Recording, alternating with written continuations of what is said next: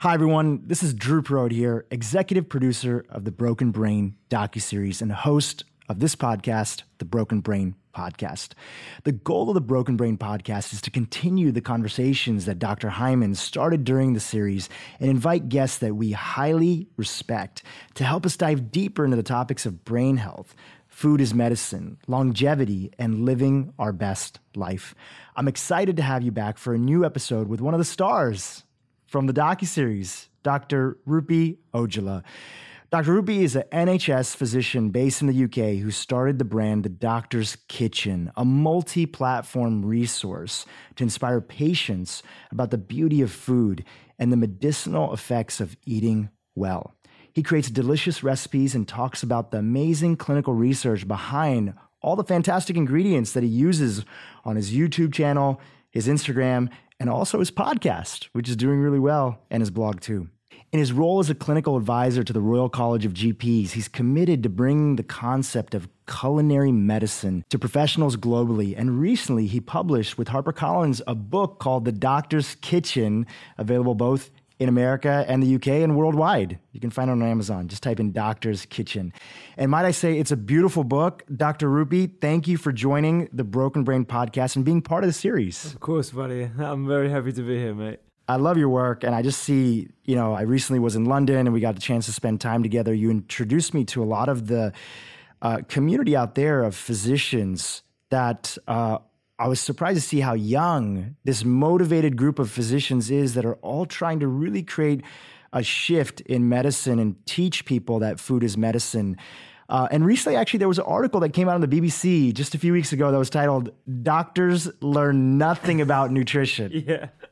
And you were mentioned in the piece, and your podcast got a really nice plug. It feels like to me, on looking on the outside, that groundswell is building up. Does it feel like that to you? I would definitely say so. And it's quite interesting you picked up on the fact that our grassroots movement is very young in the UK. We have people like Rungan, myself, Hazel, there's Dr. Zoe, who you met at the dinner that we hosted a couple of weeks back. And, there's just this huge interest because a lot of people are recognizing when you use solely a pharmaceutical approach to chronic lifestyle-related disease in particular, you can't actually confer benefits that are long-term. You can't actually reverse medical problems. It has to be a combined approach, and food is a very important part of that puzzle, but also exercise and the other lifestyle factors too. And I think it's a young movement because this is being driven by social media. A lot of those people that we had dinner with, I met them via social media, and the people using social media are obviously going to be of a younger generation, a much more vibrant and vocal generation as well. So take me to the beginning. You have a book now, you have this podcast that's doing really well, is one of the top podcasts in the UK. You've built this incredible movement on social media, on YouTube. Where did it start from you? Did you one day just wake up and say, I'm going to start making recipes and film it? To give me a little bit of your origin story of how a physician actually decided to teach people that one of the most important things is to teach them how to cook and make healthy recipes. Yeah, sure. So I think it all started before medical school. And my mum got ill when I was a young boy. I think I was about 12 at the time, and she started suffering from anaphylaxis episodes. And she went through a whole series of different medical tests. She met some of the best immunologists in the country, met multiple doctors, and she was essentially confined to medication lifelong and the constant fear of an anaphylaxis attack, which for your listeners is the most severe form of allergy where you need to take adrenaline in shots, and you always have to have an adrenaline shot with you. And I watched her overhaul her lifestyle, her food, her mindset, and actually come off medication. So I kind of was given this experience of how important food and lifestyle is before I even went to medical school.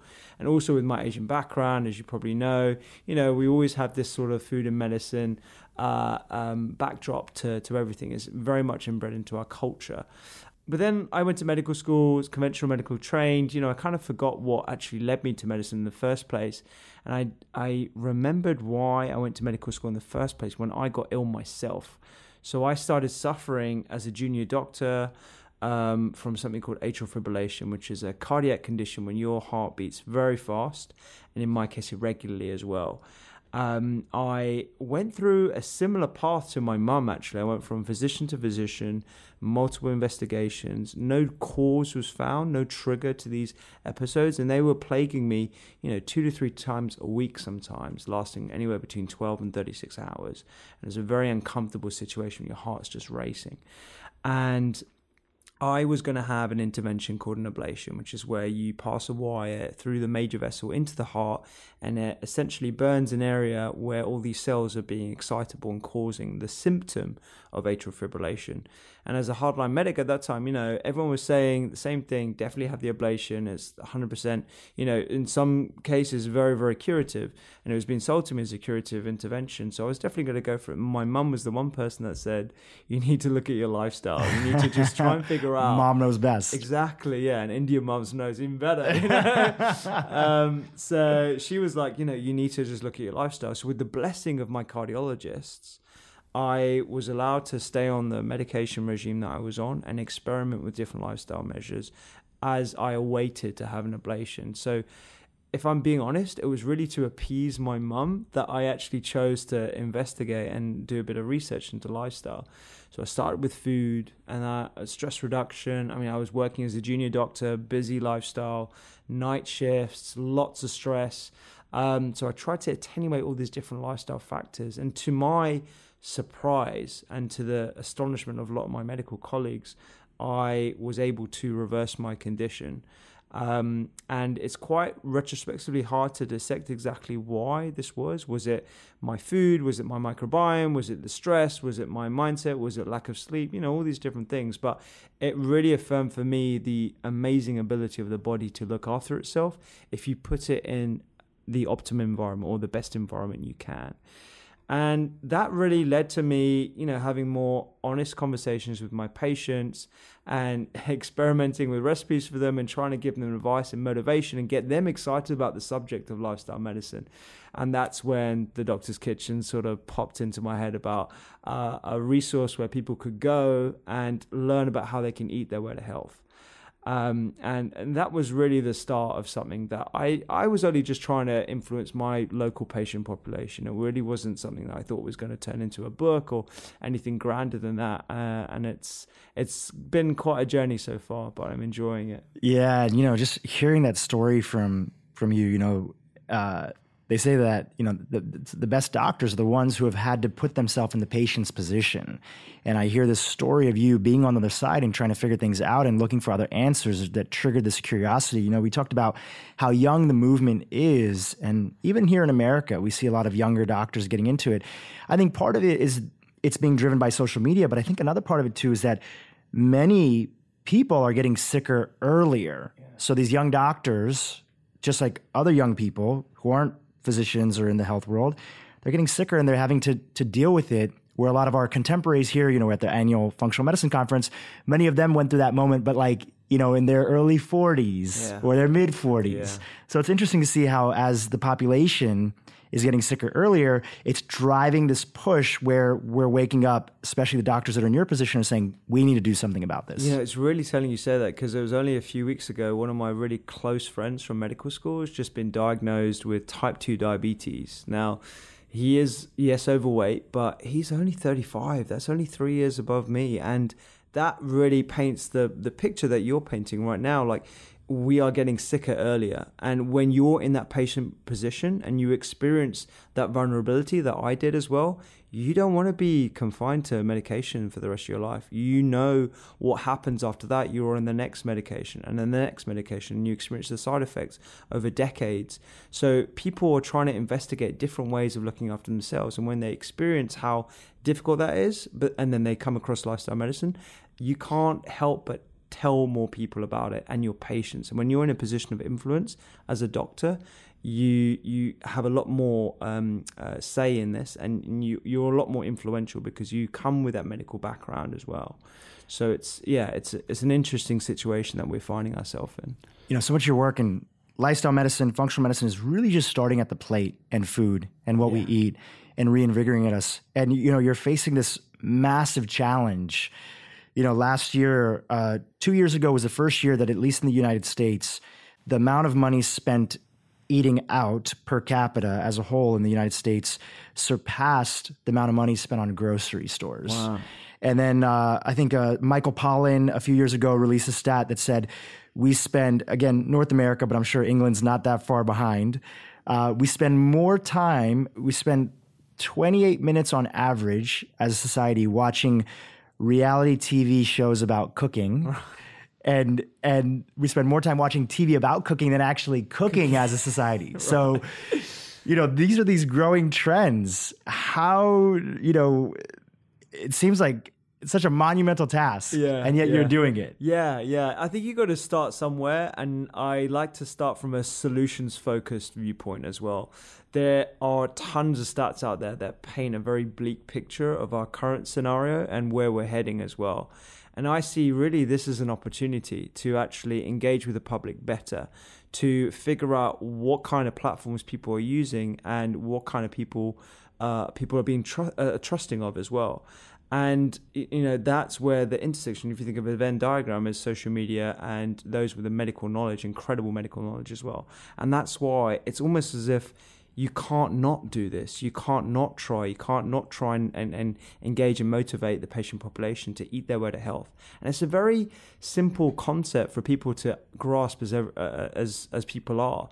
The concept of food as medicine isn't lost on people. They kind of get it.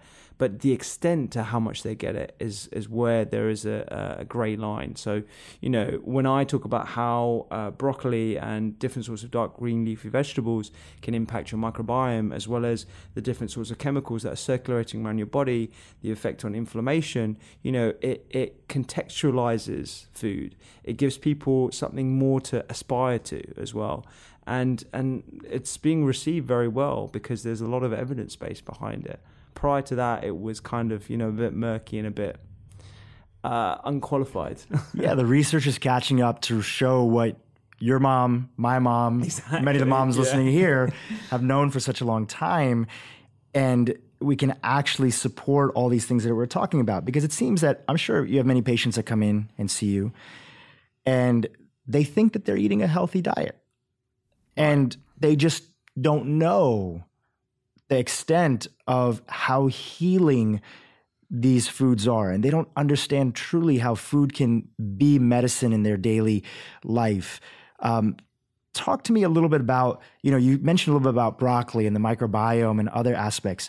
What are some other common things that people just do not understand the extent and the role that food plays on our body on a moment-to-moment basis? Yeah, I think a lot of people, like you said, assume that they have a normal diet and it's not really impacting or driving any of the conditions that are pushing them over the edge into chronic lifestyle-related disease. And they don't understand the intersection between nutrition and lots of other medical issues, lots of other medical specialties, whether we're talking about endocrinology, psychiatry, immunology even as well. A common example is breakfast, and this is my favorite question to ask. What do you eat for breakfast? Because that gives me, in 10 seconds, and in the context of the NHS, we only have 8 to 9 minutes per patient, so it's very, very confined. We've got to find hacks. That gives me a little snapshot into what they're probably eating over a 24-hour period. And if it's cereals or semi-skim milk or juice or something else sweet, and that's what they tend to eat over 7 days as well, they don't really stray away from that. That's given me an idea that they're probably having a lot of refined carbohydrates throughout the whole 24 hours. And they don't realize just how much sugar in particular is in that meal. I like to inspire people rather than scare people about it. I like to inspire people about how mealtime is an opportunity to truly nourish your body. So getting different colors in at every mealtime. We have this 5-a-day campaign. Yes, exactly. And no one's even hitting that, nowhere near. But the opportunity to hit that is because, if you introduce these different colors at different meal times. So that's where I try to start. And I see a lot of people falling down at breakfast. And when you fall down at breakfast, high sugar, you're on a roller coaster for sugar the rest of the day. You're going to be catching up. You're going to be snacking. You're going to be eating throughout like a longer period than 12, 14 hours. That's going to have an imbalance on your cortisol levels, your sugar levels, your sleep, your concentration. And when you explain like that, then people get it. They kind of have a light bulb moment. And that's a standard thing, like a little conversation I have with people whenever they come in and ask me about diet. Because every patient knows they don't feel good, but the challenge is they don't always know the connection. So you're connecting the dots for them. And even more importantly, you're also teaching them how to actually cook. What are the barriers? You have these 7 to 8 minutes, 10 minutes with the patient, which I hear that often you run late because you spend so much time talking to your patients, which is a beautiful thing. You have this very short amount of period of time, and you tell them about the importance of starting off the day right with maybe a green smoothie or some more nutritious fat or protein in the morning. And I'm sure one of the common things that you get back from patients is, but doc, I don't have time, or I don't know how. Yeah. And then what do you share with them? Yeah, so I share with them little breakfast hacks. I teach them about the concept of prepping meals. The other thing I get asked a lot about is cost as well. So a lot of people believe that healthy eating is too costly or it's out of their reach because it's kind of got this aspirational sort of elitist. It can feel elitist. Exactly. Yeah, it's a little bit out of people's grasp. And that's why I do a lot of work with a community kitchen called Made in Hackney. And we literally teach people how to source and how to cook food from scratch. And we teach them where to get it, where it's cheaper as well, and how to actually incorporate these concepts of eating the different colors and eating more plant focused. So, these are the challenges that I kind of come across. And I found different ways of teaching people how they can elevate their nutrition without, whilst smashing all these sort of preconceptions about healthy eating. So let's run through some of those myths that are there, because I'm sure many listeners here also run up against these. So let's talk about the time component, which is very real for people. How do you meet your patients where they are and address the component of, I don't have enough time to cook? Yeah, so meal prepping, I think, is probably one of the best things. So if you make like a big batch of brown rice on a Sunday, or lentils, or you pre-roast butternut squash or sweet potatoes or different tubers, then that means you've got like a rich carbohydrate that you can quickly knock up different nutritious vegetables alongside, and then you've got like a quick nutritious meal in the morning. So something that I do is have sweet potatoes ready in the fridge, and then I'll just add some chopped spinach to that, and maybe quickly poach an egg. And that way I've got like all the different colors, and I've got lots of different proteins and fats, and I've made it in less than like 6-7 minutes as well. And I've stayed with you, and you're a busy guy. You have a lot on your plate. You speak at a lot of events, and I was recently staying with you in London, and you make a meal quick. Yeah. It's almost like it's quicker for you to make meal at home than it is to go out, pick something up, absolutely, and come back. Yes, yeah. And that's something that I try and teach patients. And, there can be little hacks like sprinkling nuts and seeds, for example. Great source of different fatty acids, really good fiber content, very easy to add to your meal, right? Even if I'm trying to stepwise, not a lot of people are just going to go straight for greens and roast sweet potato. People need to be nudged very gently. So if they've got cereal in the morning, I might transfer them to oats. Oats are very quick to make, put them on the stove, use whole grain oats as much as possible, not the sweetened ones, and then adding, some flax into that, or maybe even some crushed pistachios. That adds the nutritional value of your meal in the morning. So that might be a nice way to step people up towards a meal that's a lot more nutritious than that, because they need achievable goals. So it's kind of like work in progress, and it really depends on the patient that's in front of me too. We have, Dr. Hyman says it best. He says, we have an entire generation of kids that are being raised by and don't know how to cook, but also a lot of their parents didn't necessarily know how to cook, yes. And so they just were never taught, growing up. I'm sure, our parents both being from Indian descent, South Asian, my parents would never make a meal for one meal. Whenever they would cook, because there was such precious time, them both working and being busy, my dad running a hospital, my mom being a teacher, when they would cook for multiple meals. Yes. Usually 2 at a time. Yeah. But nowadays, you see people feeling like, I'm just not interested in cooking, because they haven't embraced the meal prep component, whether it's making on Sunday. That alone can significantly change how much time is used towards cooking. Absolutely. And even till today, like when I go home and I spend time with my family, My mum will make a massive meal and we won't eat it all, but my dad will have that for lunch the next day. I'll have it for breakfast the next morning. Tupperware is our favorite gadget in our household, because we've embraced that concept of meal prepping and making big batches of food so you don't have to constantly be in the kitchen. And that's something that I think a lot of people don't recognize. And when you embrace that, it's very powerful, actually. And that's how you can avoid the cost as well of trying to eat healthy all the time. Yeah, let's talk about the cost component. You hinted at it a little earlier. It's a very real thing. And, Dr. Hyman has put this really incredible guide called How to Eat Healthy on a Tight Budget with EWG. And I know you recently have done some social media work. You did a challenge with a group in England who challenged you for, what was it, $10? $10, for $10, can you feed four people? Right? Yeah. And I know, so you're very focused on that. Obviously, you have to be. You're dealing with population of not always affluent people who are on a tight budget. So let's talk about the cost component. What are other ways, besides obviously making meals in batches, how do you keep the cost down for eating healthy? Yeah, so that was a really interesting challenge that I did. It was with a couple of guys called Mob Kitchen, and they focus really on student meals.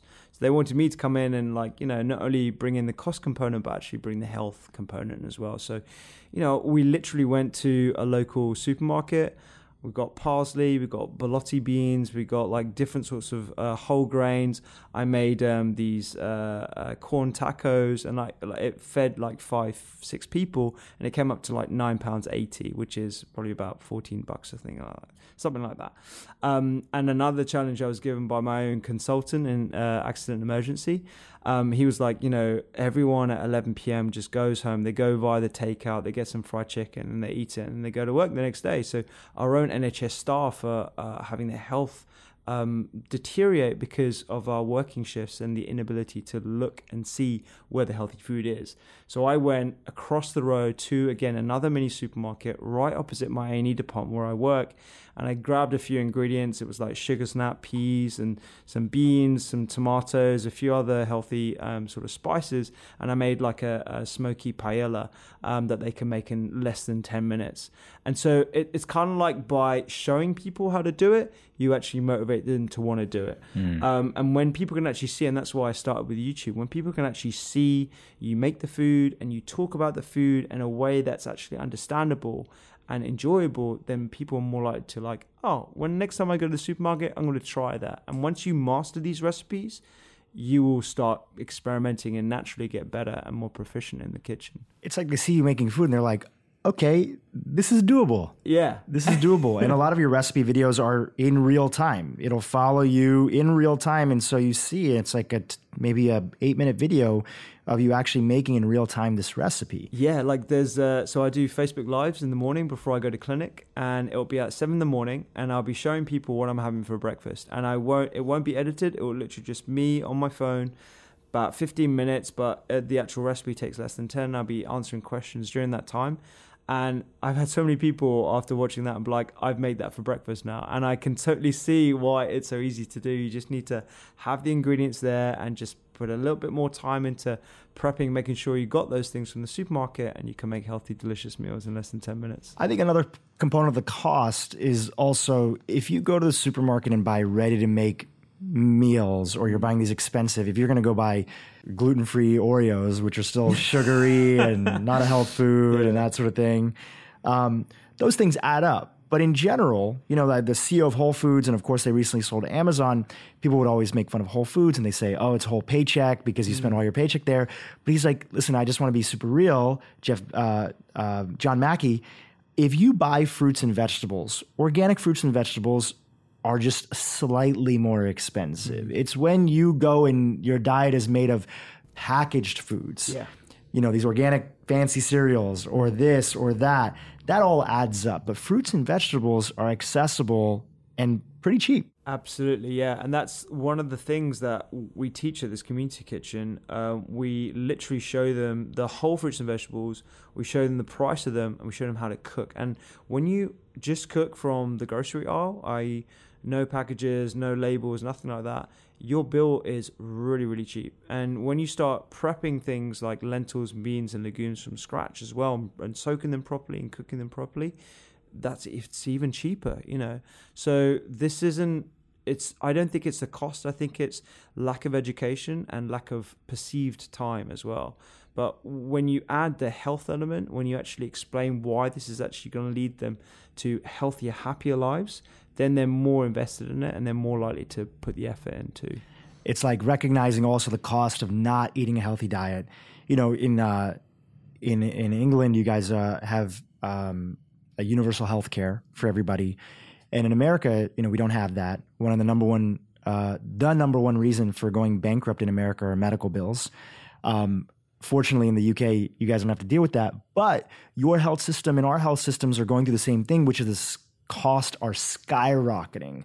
And physicians like yourself just cannot keep up with the total load of chronic disease that's there. So it's actually now, it's so crucial to every aspect of our life. The military can't hire because people are too fat and overweight, right? I just heard this report on NPR crazy, yeah. that the Navy in the United States is having challenges recruiting people because most of the candidates just do not pass the health assessment. Our food system is going through so many challenges, and we're polluting our environment. Our hospital system's back up. Food is really the crucial point of everything that we're dealing with now in society, separate from our individual health. Absolutely, yeah. And I think that's why, another reason why it's never been so important to have a conversation about the root cause of what is driving people coming through the door. And my work as an emergency physician, as well as a GP, I'm constantly on the front line, so I see it day in, day out. I see why people are being sick. And it always comes down to the food in our lifestyle. And when we address that, and when we actually promote that as a vector for trying to rid ourselves of this problem, our burden on the healthcare systems, both UK and the US, then we can actually have real change.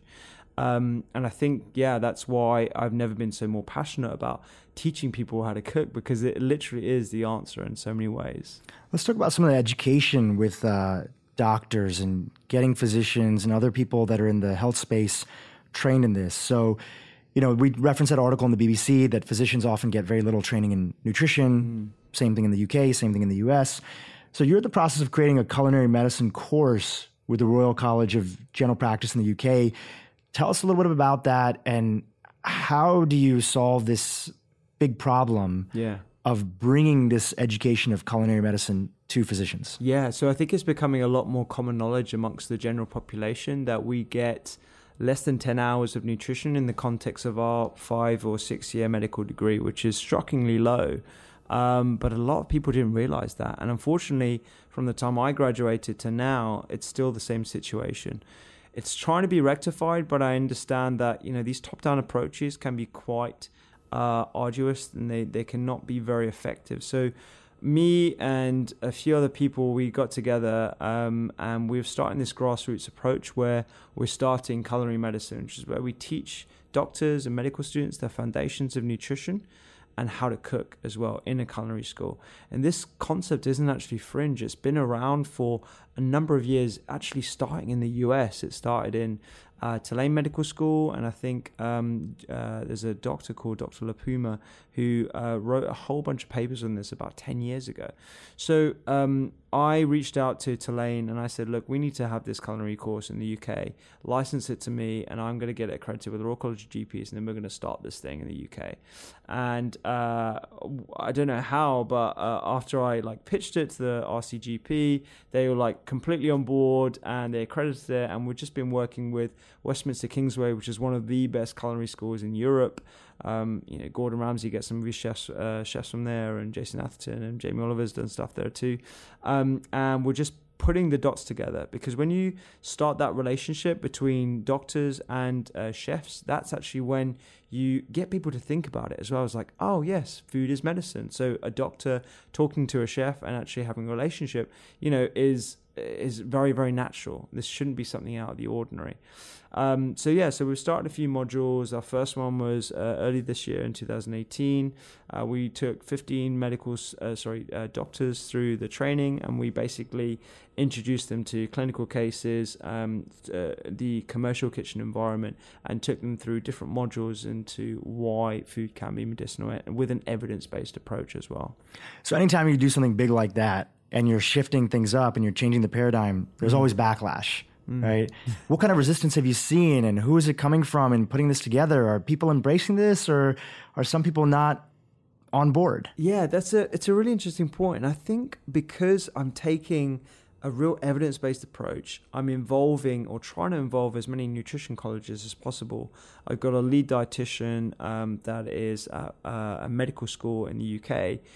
Everything is by the board. It's by the book, right? It's just an innovative way of trying to elevate clinicians' knowledge about nutrition. The analogy I like to use is like, let's say you need to learn anatomy. Now, you can either learn anatomy by reading Gray's Anatomy from a book and trying to memorize all the different parts of the shoulder and the brain and all the different nerves, or you can also do that, learn it from the book, but you also get experience looking at cadavers. So the prosections, you do the dissections using a body. Culinary medicine is essentially that. You learn nutrition from the book, you have an online module, but then you actually go into the kitchen and you learn how you use different spices, how you improve texture and flavor, why you're using different greens, and how to preserve the nutritional content. So it elevates that conversation that you're able to have with your patient in a clinical scenario, whether it be in a GP surgery or in a hospital environment.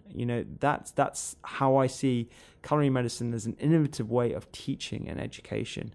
And I'm really grateful to say that a lot of the response has been positive, and that's why you saw that BBC article, and there's some prominent chefs in the UK that are getting involved and supporting us.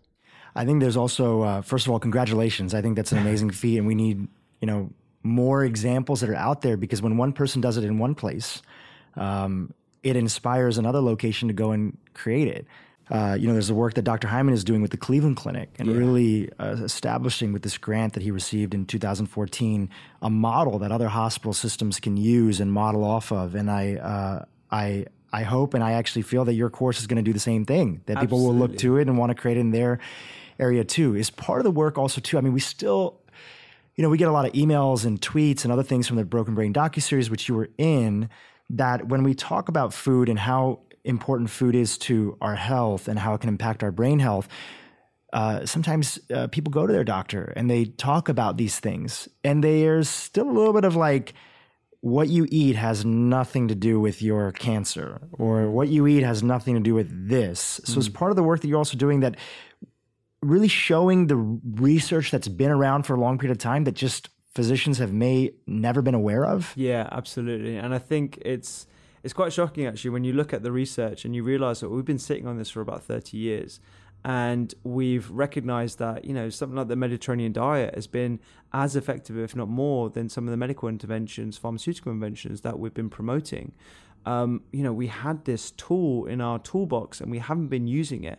And it does kind of break my heart when I hear patients say that exact thing. They ask their physician and they say that it doesn't have any, effect on cancer or brain health or mood or anything like that. Whereas I think it's just people are just lacking the knowledge and lacking the research or the awareness of the research. So part of the goal of culinary medicine is not only to equip doctors, but also show other doctors that, there is another way. And we're not being out there. We're not being radical. We're being very, very by the book and very evidence-based. And it's about welcoming more people into this way of thinking too. What I love about your book is that, first of all, it looks beautiful. Oh, cheers. But you made all the recipes inside of there. Yeah. Right? Yeah. You made all the recipes inside of there. And I appreciate your variety of recipes, because I think also, just as processed food, there's a lot of challenges with processed food and not making food and eating out all the time. There's a trend that happens that when people start eating healthier, they and go on sometimes very restrictive diets, sometimes for health purposes, sometimes for fads and other reasons. They can stick to only a group of foods and they forget about this variety. Yeah. But we evolved with this variety. We evolved with these colors. And I see so much of the recipes that you make is about variety. Yeah. What are your tips? And when you think about making your own, when you are making food for yourself and planning your week, how do you get all that variety in? Is it conscious effort? Do you write down your meals in advance? Like, put us in your brain. Yeah. A lot of people ask me that actually, because they're like, your recipes are just so innovative and out there. Like, where do you get your inspiration from? And I think I'm very lucky to live and work in a city that has so much cultural diversity. And we also have an incredible food scene. Like, I can go to an Argentinian restaurant one day, an Indian restaurant, Sri Lankan restaurant, a Peruvian restaurant. There's so much inspiration around me that I just look at recipes. I'm like, I'm going to try and use that, or I'm going to try and source that ingredient, or, I haven't used Chipotle in this way. And that just kind of just gets me excited. And there's no better way of de-stressing for me than getting into my kitchen, looking through my spice rack and trying to figure out how I make a recipe. I give people a few tips to try and go to grocery markets rather than the supermarkets. When you go to a market, you're most likely going to get local produce that's going to be local to your country, and it's going to be in season as well. So that's going to naturally push you into more variety if you're just eating mostly seasonal foods, because you're not going to be able to get the same berries in summer than the ones in winter. There's always going to change. There's constantly evolve. The other thing is having a really good spice box. Like, get used to using different spices, get experimental. I have about 20 plus in my kitchen. People get so intimidated with spices. They do. And yet they're so easy to use. Exactly, so you literally just take it and throw it on. Yeah, exactly, yeah. And you know what? I find a good tactic is to get people to try a vegetable that they always like. So let's say tender stem broccoli or asparagus or, something like that. You just put it in a little bit of olive oil, cook it at low temperature, and try different spices on it. Try Sri Lankan spice, try a Mexican spice, try a Spanish spice, different sort of Cajun or something like that. Just experiment that way. Just use the same vegetable and see how that spice changes the complete perception of flavor just from those spices. And that way you get more comfortable about using that spice in different contexts, different foods, different ingredients, and that kind of stuff. And the other thing is I have very good staples in my cupboard. So nut butters, tinned beans, because I need to cook very rapidly at some point. So you need to have that healthy convenience food in your pantry, because it's really, really important. But we want to try and stick to fresh vegetables where possible. You mentioned something in the beginning part of that last answer, which you said, when you come home from seeing patients in the hospital, there's nothing that's more de-stressing than making food. And I think that you have a lot of people, I'm sure many of your own colleagues, who the last thing they want to do when they leave is cook, because cooking feels so cumbersome for them. But you've stepped in the kitchen and you've gotten in that zone. It's almost like people who feel like, I'm tired, I don't have the energy to exercise. And you're like, I'm tired, exercise actually will give me energy, right? It's like making that flip. Yeah. And I know, I work on the computer like so much of my day and in meetings and other stuff. When I get in the kitchen, I love experimenting and exploring, and I get to use it's almost like I'm painting in a way. It's so de-stressing. So what anything you want to say about that? Yeah. No, I think that for a lot of people it is cumbersome, and unfortunately they don't have the same excitement. And in certain cases, it's my job to teach them how it doesn't need to be cumbersome, and you don't actually have to put that much effort. They've made it a bigger deal in their head than it needs to be. Exactly, yeah. So it can be like, what's the most cumbersome thing about cooking? Is it the cleaning? Is it the waste? Is it, the chopping or the mise en place, or, burning things? And there's a few hacks that I like to teach people out. First thing is mise en place. So everything in its place. You chop all your different ingredients and have them on your board ready to use before you even start thinking about turning your hob on. The second thing is cleaning up as you go along. If you clean up as you go along, you're not going to be left with this big pile of dishes at the end, because when you just finish your meal, the last thing you want to think about is having to drag yourself to the kitchen and clean down. Yeah. And the other thing is just keeping everything at a low heat, because as soon as you start, trying to do a Gordon Ramsay and frying and flipping things at the same time, everything's going to get burnt. So just go really low and slow. That's probably the easiest thing. And when you start employing some of these principles and going simple, then it becomes an easier task. I love it. You saw the Broken Brain docuseries, and of course you were part of it. And so much of people are trying to figure out the therapeutic effects of food and how to support our brain health, how to support our energy levels. You know, you talked about breakfast and how you start the day. What are some nutritional tips and some things that you do in your own life that help you in these different categories where you want to boost your health? Let's start off with like brain health, simple things that you can recommend that people can do to improve their brain health with food. I mean, I try and keep refined sugars to an ultimate low. And I think that's probably one of the biggest issues that we have going forward with Alzheimer's. You know, people are coining it type 3 diabetes. You know, there's a clear sugar inflammatory element. And we know that excess refined sugars and refined carbohydrates are driving these conditions. So trying to look at different elements of your 24-hour diet or your 7-day diet, where you're actually having too much of this, where you're grazing, where you're actually getting these sweets in. I know for me, it's usually in the emergency department when I'm like hungry or stressed and I'm just reaching for something, and then some lovely patient or one of the nurses has brought in some cupcakes and that kind of stuff. So, you know, you want to try and figure out where you're getting those things.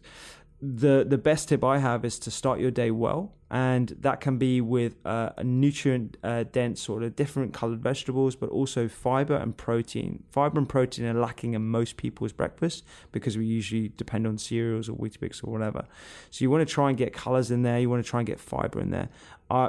Eggs, different sorts of nuts and seeds, almonds, asparagus, all these different things are great, and they're going to blunt your sugar, and they're not going to lead to these highs and lows. And good quality fat too in the morning. Good quality fat with extra virgin olive oils and different nuts and seeds. You know, these are fantastic for us, and they're fantastic for brain health as well. In fact, I've seen you make breakfast, and now your breakfasts are almost like they're, you know, so many people's breakfast, they associate breakfast with sweetness, sweet things, sweet components.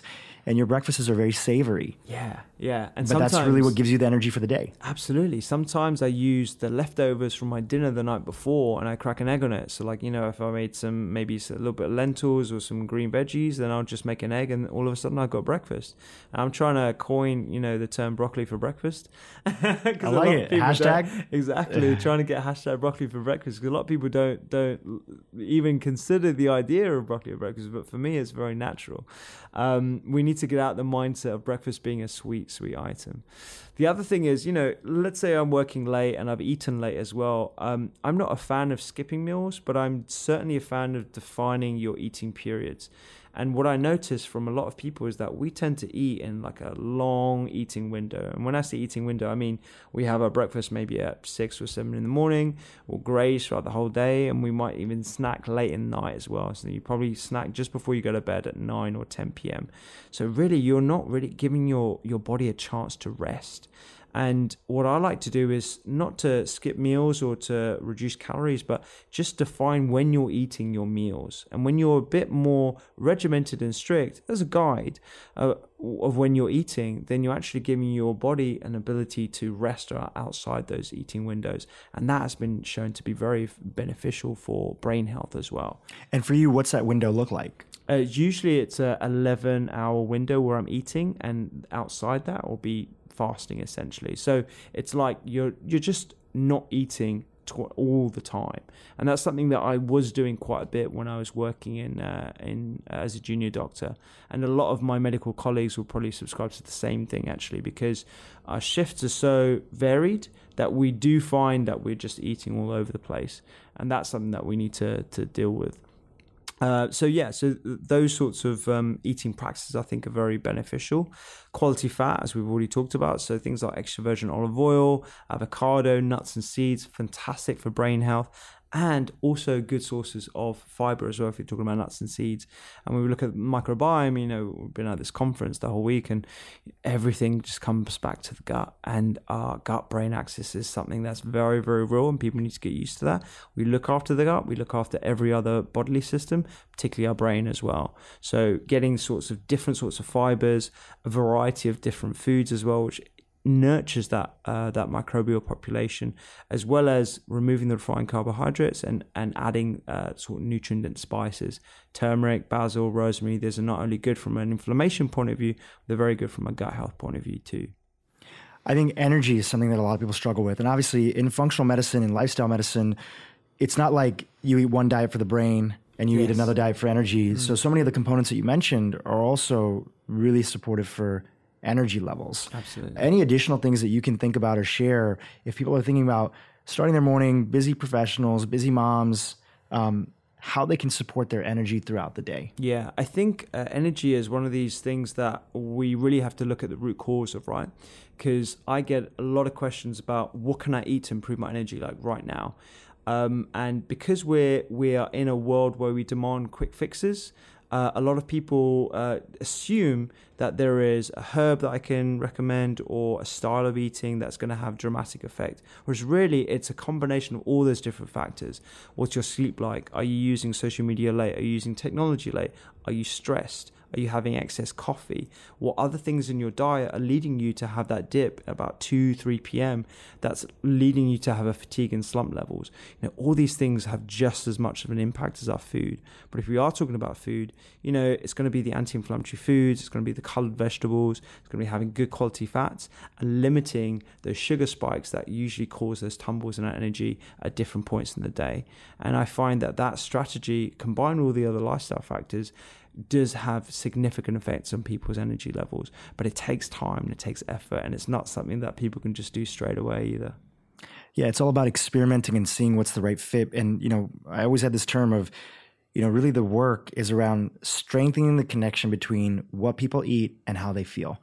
Because once you know how you feel, you know the difference. I think the challenge right now today is that we don't often know what's causing us to feel. We have a sugary breakfast, loads of coffee throughout the day, all these other components. And so you never really think that food has that much of an impact on your daily health. But when you start to isolate these things and improve them and minimize this and minimize that, you see that your body naturally has so much energy. Unless if you have a diagnosed with chronic fatigue or something else that's there, your body has so much natural energy. It's just we are getting in the way of what our body does best. Exactly. A lot of people look at me and like, how do you travel so much? How do you do all these different things? How do you work? How do you keep up your appearances on social media? And I'm very honest about it. There are features of my lifestyle that I need to improve for sure. But my diet is generally always on point. I'm always getting those vegetables in. We've eaten a whole bunch of times. I'm always ordering the sides and getting all the different colors in. When I'm looking after myself in that way, I have bundles of energy, and my mindset is also taken care of as well. All these different things are so, so important. When you get the right combination of all these different things that's very intuitive, like we were saying, then you're going to have so much more energy for sure. Can you slip that little tip in there, like that tip for ordering at restaurants and, what your approach is? Because you eat out a lot, you have to go to different conferences. What's your approach when you look at a menu and you're eating out? How do you get the healthiest diet for you? So I subscribe to a plant-focused diet, like I think Dr. Hyman, yourself do as well, where we're really focusing on the different colors as much as possible. So, if you find that on the main course there isn't something that you really enjoy, then I go for maybe an appetizer and I just go for the sides. And I also order off the menu too. We live in a society now where the chefs in the restaurants are more than happy to accommodate you, right? So you can order things off the menu. Do you have any spinach? Do you have any mushrooms? Do you have some tomatoes maybe? Can you mix this and this? That's how I like to order in restaurants. I mean, other times I'm going to have a blowout and I'm going to have like a lovely piece of meat or whatever, like good quality steak. But at the same time, you do have those options, and it's just about being a bit more experimental with the side menu. In fact, we had lunch today. It's your birthday. Happy birthday. Cheers, buddy. You treated us to lunch on your birthday. You grabbed the bill before we could.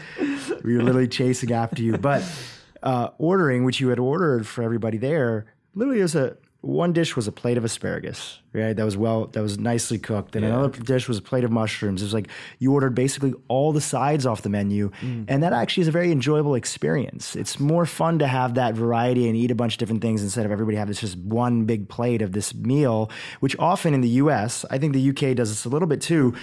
The portions are so nuts and they give you such big portions, even at healthy restaurants sometimes, but really that varietal of eating all these different vegetables and seeing all that color even looks for a much better table. Yeah, absolutely. And I think the way we eat, the company in which we eat, as well as even the size of our plates as well, this all has an impact on our satiety.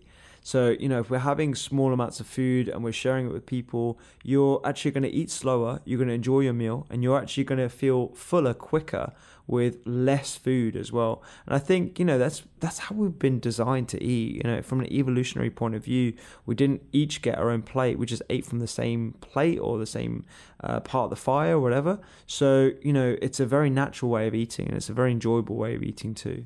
Is that a big part of your work, encouraging people to share meals with others? Absolutely. We, for the culinary medicine course, at the end of the cooking, everyone's made their meal, and then we all sit around a table and we all eat together, and we have a discussion about what the clinical case is, what the issues are in general practice or whatever their specialty is, how we actually iterate the conversation around food with specific patients that might not be very receptive to the idea.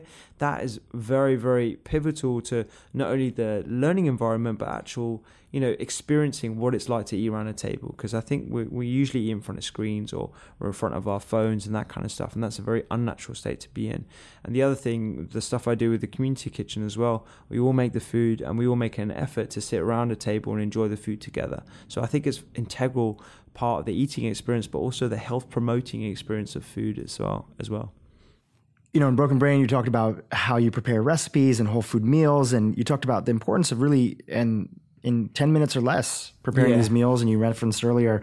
Out of your book, what are a couple, and maybe we can link them up here in the show notes, what are maybe 1, 2, or 3 of your classic kind of go-to base recipes? I see the recipes that you make, and you'll vary them. Maybe this time you'll put different spices, but the base might be a go-to base for you. So what are a couple recipes that are like your go-to that you can make in less than 10 minutes? So there's one called herby mushrooms. That's one of my favorites. It's just sugar and snap peas, some frozen peas, sun-dried tomatoes, a little bit of broth in there as well. And that, honestly, I make in about 8-9 minutes. It's super quick. I sometimes make that for breakfast. I might crack an egg in the middle of it too. Another one that the prep and everything is so quick, but the cooking time is a little bit longer. It's a sweet potato bake with turmeric and lime. And it's literally just prep. You put it into a baking tray and then you just put it in the oven for about 30-35 minutes. That is probably the least fuss and the most common meal that I'll make at the end of a busy day where I don't really want to cook that much. And there's another one where it's ginger noodles with soy roasted vegetables. And again, it's very much just putting things onto a plate, making some buckwheat noodles, and adding some mushrooms to it as well. There's some delicious recipes. Those sound great, and we're going to link them up so that people can epic. Check them out. I just want to say I love how accessible you make healthy eating, and just seeing you. I really do think that the videos that you do where people watch you, it's almost like people are so scared. We just had Dr. Maya, who is a friend of yours on the on the podcast, and we were talking about how scared people are of dirt. Yeah. How scared kids are of dirt. They don't want to get dirty, bacteria, hand sanitizers. In a very similar way, I think people are scared of cooking. They think it has to be this much more complicated thing. Of course, we've been talking about that, but just seeing you do it, it's like that moment goes off in their brain where they're like, I can do this. Yes, and exactly. I just really appreciate the work that you're doing in that space to make it accessible for people. Appreciate that, Drew. I really appreciate that. Any final tips or thoughts that you want to share with people about not just food, but also I think one thing is, how do we make change in society? Yeah. You're doing this course in culinary medicine. You're a physician, and you're making influence in the way that you can. But how are ways that other people who are out there who want to inspire others, or maybe it's a mother and wants to inspire a school system, or a father and wants to inspire the school system, or just change the things that are happening in the snacks that are offered in your office, what are some of the ways that people can get started and make a difference in getting us to this place where the people around us can also get excited about treating food as medicine? It's really interesting you say that, because I'm being asked a lot these days from the Royal Colleges of not only general practice but also emergency medicine to try and improve access to wellness and the concept of wellness amongst people working in the NHS, because I think this whole concept of eating and food it's lost on a lot of the healthcare practitioners. So some of the things that I've been introducing to them are things like batch cooking for your colleagues. So let's take the example of if you're working in an office or you're working in a busy ward, like a lot of the nurses and the doctors. One person comes in on a busy shift. One person will just make the roast sweet potato. Another person will make some steamed broccoli with soy or different sorts of spices. Another person will make the tomatoes or the salad or the avocado chopped and that kind of stuff. And that way, because you've specialized the labor almost, you've just focused on whatever your meal is, you're getting a variety of different ingredients and you haven't actually needed to cook that much, and you're getting delicious meals and you're sharing it. So not only are you creating that community around food, but you're also getting a delicious meal at the same time. So that gets people thinking about it too. Inviting nutritionists, practitioners, doctors or dietitians who are passionate about the subject to come and talk at your workspace, I think is a very interesting thing. I'm being asked to do it quite a bit.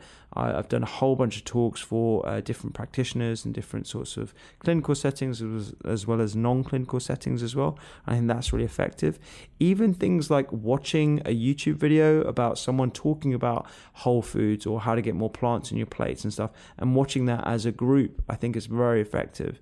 The schools thing I think is really interesting. So I don't have any kids, but I've got a lot of my friends who've got children these days, and they're just having open, honest conversations with the teachers about the school's choices and healthy meals and what they're doing to try and improve the health of their kids. Right?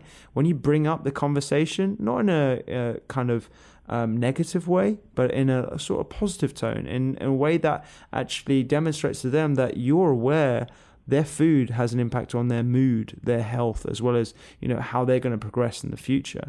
That I think is a really powerful statement to make, and they will make changes, and they're slow incremental changes. It's not going to happen overnight, but when you start having the conversation around it, I think you're going to see a lot more difference. All great tips. Rupy, tell us where people can find out more about you. You have podcast, Instagram. You have a course actually too, an online course. Yeah. How can people find out about you and get more into the material that you talk about? Sure, man. So my website is thedoctorskitchen.com. You can find my book on Amazon under the same name, The Doctor's Kitchen.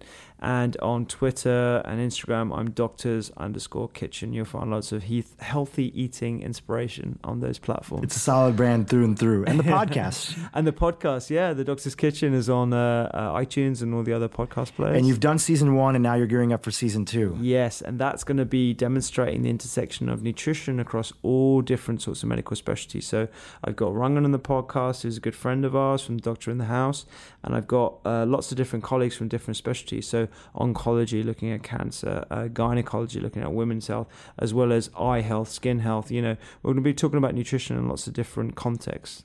That's incredible. Thank you so much for coming on the podcast, especially on your birthday. My pleasure, buddy. It's an honor to have you, and we really celebrate all the work that you're doing. And I hope that if there's any physicians that are listening here, or healthcare practitioners or people in the U.S. who want to model off of the culinary medicine work that you guys are doing, is there a way to get in touch or kind of check it out a little bit further? Is there a website for Yeah. So there's culinarymedicineuk.org. And also there's culinary medicine in the US already as well. And Tulane, I'm more than happy to start having conversations with different medical schools. And I'm always pushing the US population or the US doctor contingent their way as well. So I'm happy to pass people on the details. Incredible. Thank you so much. Anytime, buddy.